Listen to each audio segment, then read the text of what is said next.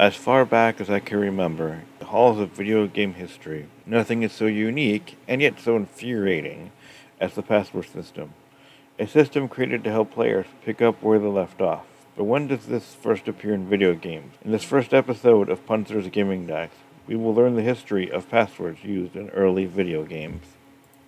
Video games from the beginning had no way for the player to pick up where they left off, requiring the player to start back at the beginning of the game in order to get back to where they left off, until 1983 when Survival Island for the Atari 2600 requiring the Star Pass Supercharger came out.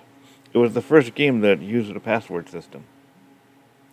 However, when the Nintendo Entertainment System was released is when passwords really took off. The technology that Nintendo offered consumers was a better way of allowing players to start where they left off with password-backed games.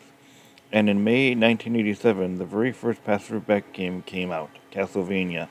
And by June the same year, Nintendo released two more password-backed games, those being Kid Icarus and Metroid.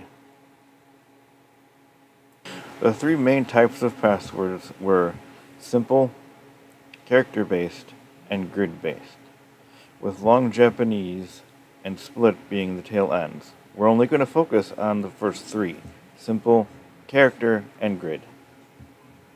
Simple passwords are just that, simple.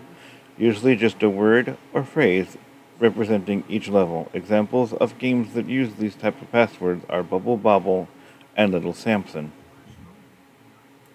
However, character-based passwords are a bit more complex, in that a certain number of characters and spaces are used to create the password, and are often changed each time the game is started.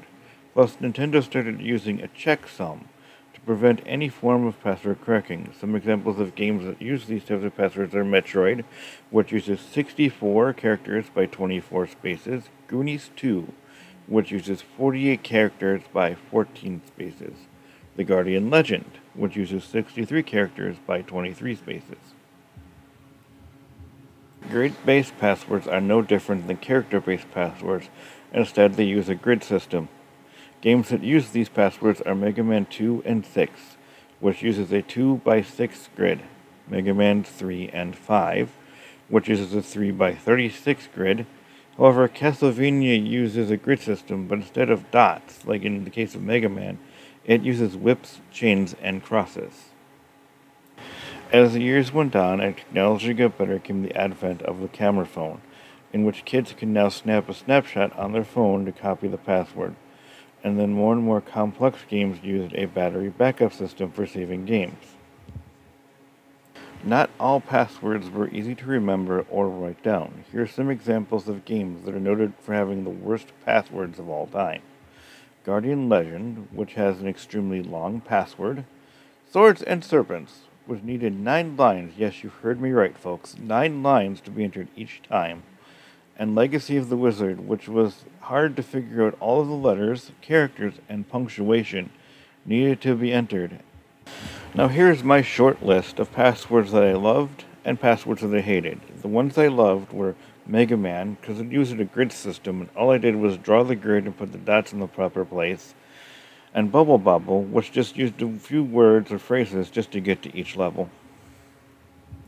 And the ones I hated were Swords and Serpents, due to the fact that it was too long to even remember, and Who Framed Roger Rabbit, since the password only showed for a brief second or two, giving you no time to write it down.